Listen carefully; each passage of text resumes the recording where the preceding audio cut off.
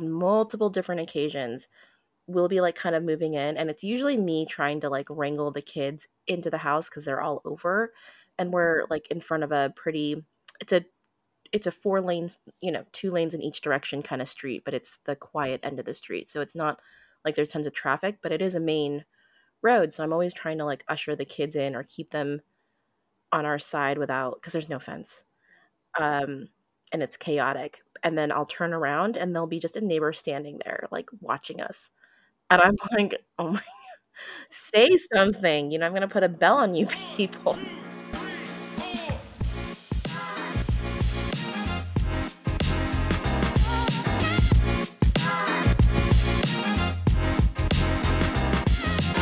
Welcome to Founder Speaka with Deanna and Desiree. I'm Deanna.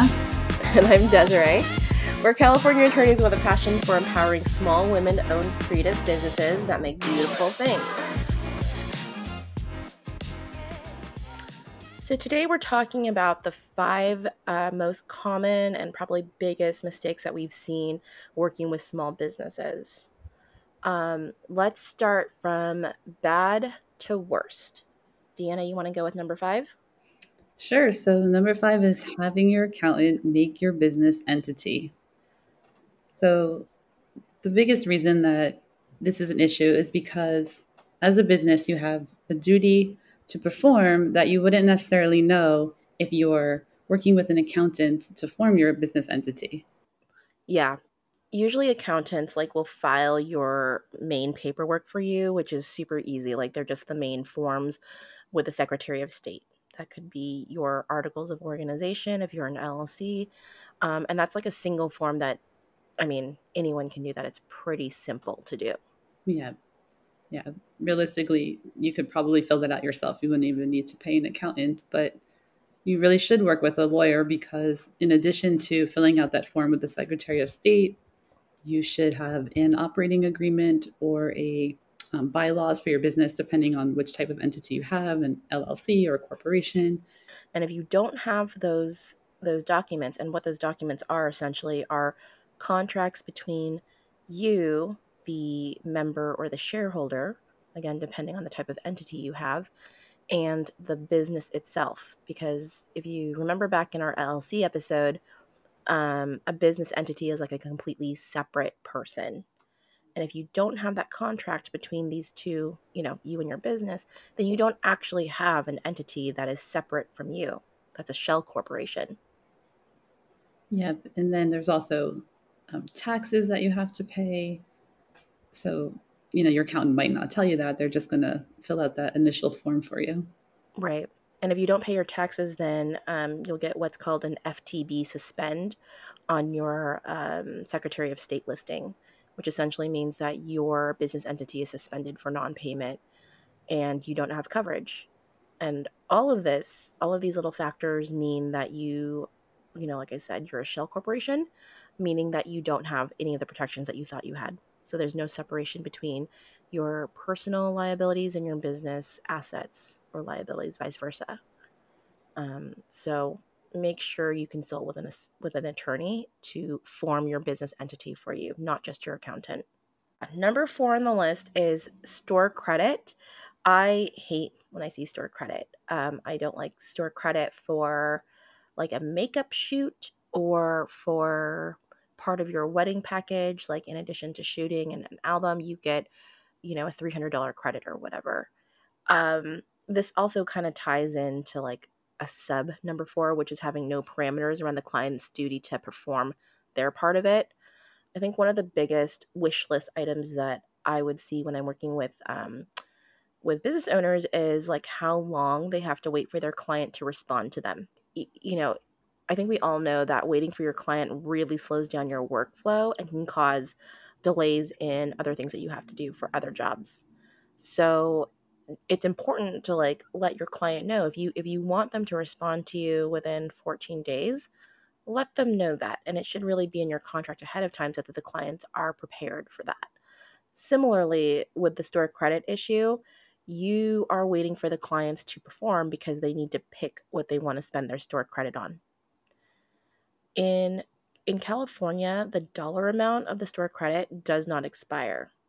So if you gave them like a $300 store credit and they don't use it for like another 2 years, your prices might have gone up, meaning that instead of shooting a family session for $300, you're now shooting it for $500, and they want to do a family session with their store credit, but it's only worth $300.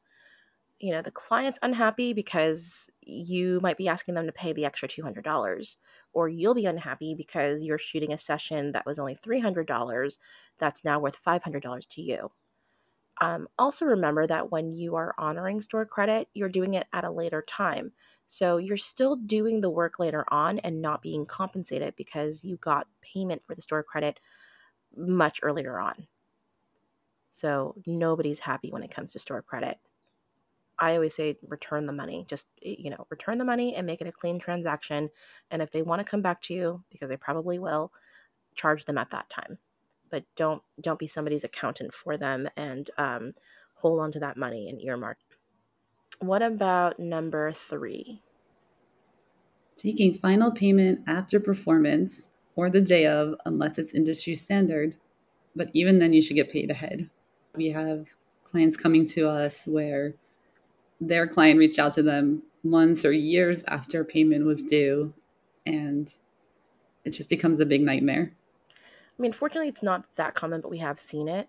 And I think that the reason why vendors have like a really lenient payment plan is because it kind of goes back to that mental block of like, oh, I don't want to like impose upon you with my pricing, or they're not embarrassed, but they're just really shy about saying, here is my invoice, pay me. You got to say it with your chest, people. If you want to get paid before the wedding, make it for real before the wedding. And you should be getting paid before the wedding because, you know, clients go on their honeymoon. Clients are a lot less responsive after the day of the event. So be sure to get paid before you perform, before you do your final performance. I always recommend at least 28 days before. That way you have enough time to communicate with the client, give them a couple of days if they're a little bit slow to get paid, and still have enough time to deposit the check if you're taking payment by check to make sure that the funds clear before the wedding happens. The caveat about unless it's industry standard, really I see this with hair and makeup artists, right? It's pretty common to get paid at the event by whoever you're working on at the event. So I mean, I think that it's customary to do that, and most people are prepared to do that. As the digital age starts to take over and people are paying more by Venmo, you should have less trouble getting paid. But if you are getting paid on the day of the event, you still run the risk of having someone say, oh, I thought that the bride was paying for this, or oh, I don't have enough money in my account right now. Can I just pay you on Monday? Something like that. And you want to make sure that you're at least covered in your contract where it says something like, yes, we'll take payment directly from your service guests. However, if we don't receive full payment for whatever reason, you, the bride, who we have this contract with, are responsible for all of the services that are due, whether or not they're performed on you, the bride. That just gives you some coverage in case, worst comes to worst. And it's also really hard to ask for money the day of the event because you're right there at the event while everybody's more concerned about the wedding. I've definitely seen it before where the bride is scrambling with like the bridesmaids to get a checkbook or something. So if you also have a preferred form of payment that is not as easy as like Venmo, you should let them know ahead of time. And I think it's also important here, right, to mention about the contract with the hair and makeup artist and the bride. So it would also be covering the services that they perform on the wedding party. Yes, right. Yeah, so your contract should really say that you, the bride, are responsible for your service guests, anyone that's getting services that are not a party to this contract. And then for number 2, we basically folded here and combined number 2 and 1 because I think that these are equally horrible things. and equally horrible in the sense that it's kind of you cross a threshold of no return that really limits your options about how to mitigate the harms that come from doing these things. So, Deanna, you want to talk about the first one there? Yep. So number two that, tie for number one is consulting Facebook. Do Yeah. not go to Facebook when you have legal questions to get answers. It's just a really bad idea. And not even just legal questions, just anytime you have a problem in your business, do not consult Facebook.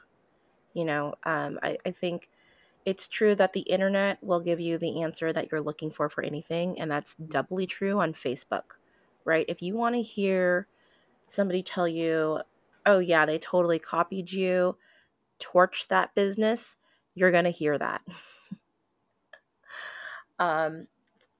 So I think Facebook has a place for sure. Like that kind of community has a place that makes sense for the creative community, and that's more in a positive light. So, for example, sharing, I tried this new technique and I really love it. I think you guys will like it too. Or come check out my workshop. Or um, how did you guys deal with the heat last weekend? I tried this thing. That is what Facebook and other communities like that are for.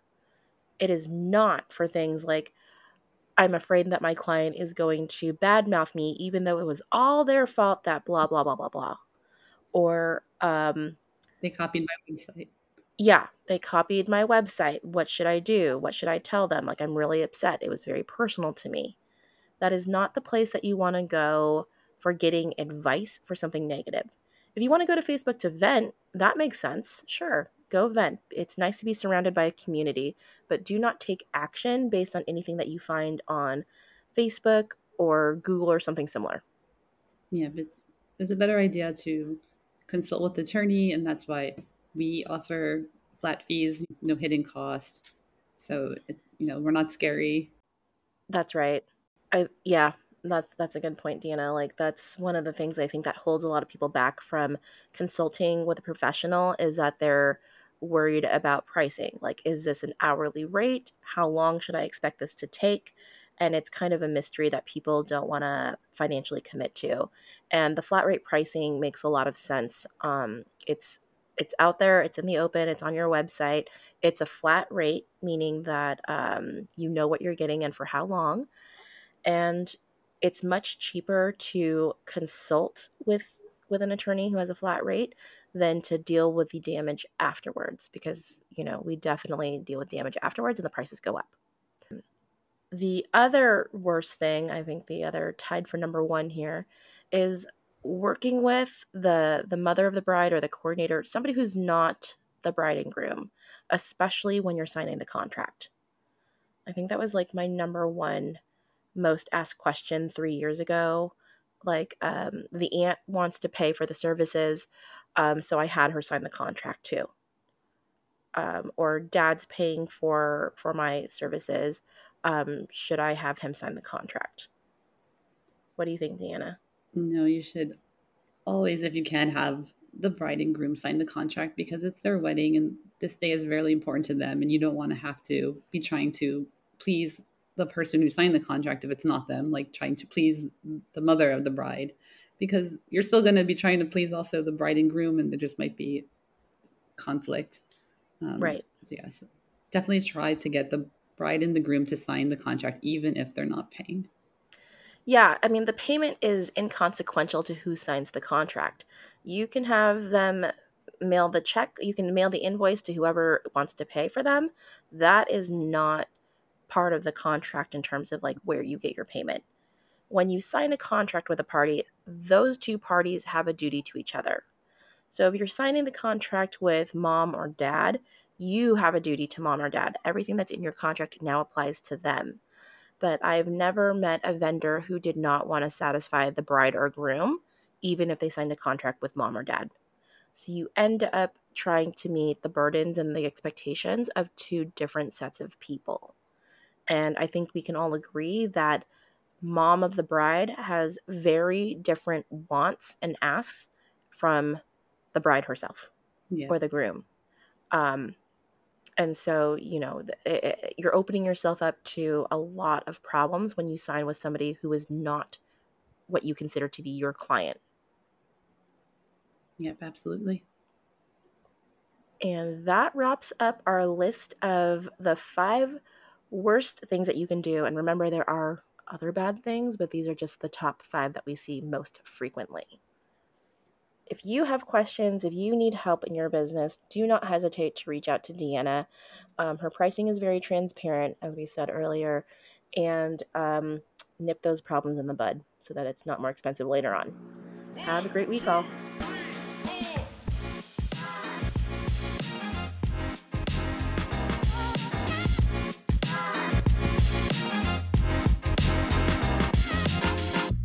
Are you a creative business owner hitting goals and milestones in your business? We want to know and celebrate with you. Hit the link in our bio and fill out our form so we can shout you out on the pod. And before we go, there's a few things you should know. Founders Speak is for educational purposes only. Nothing in this podcast should be construed as legal advice. Always consult an attorney licensed in your state if you need legal advice. In some states, like California, this podcast may be considered attorney advertising.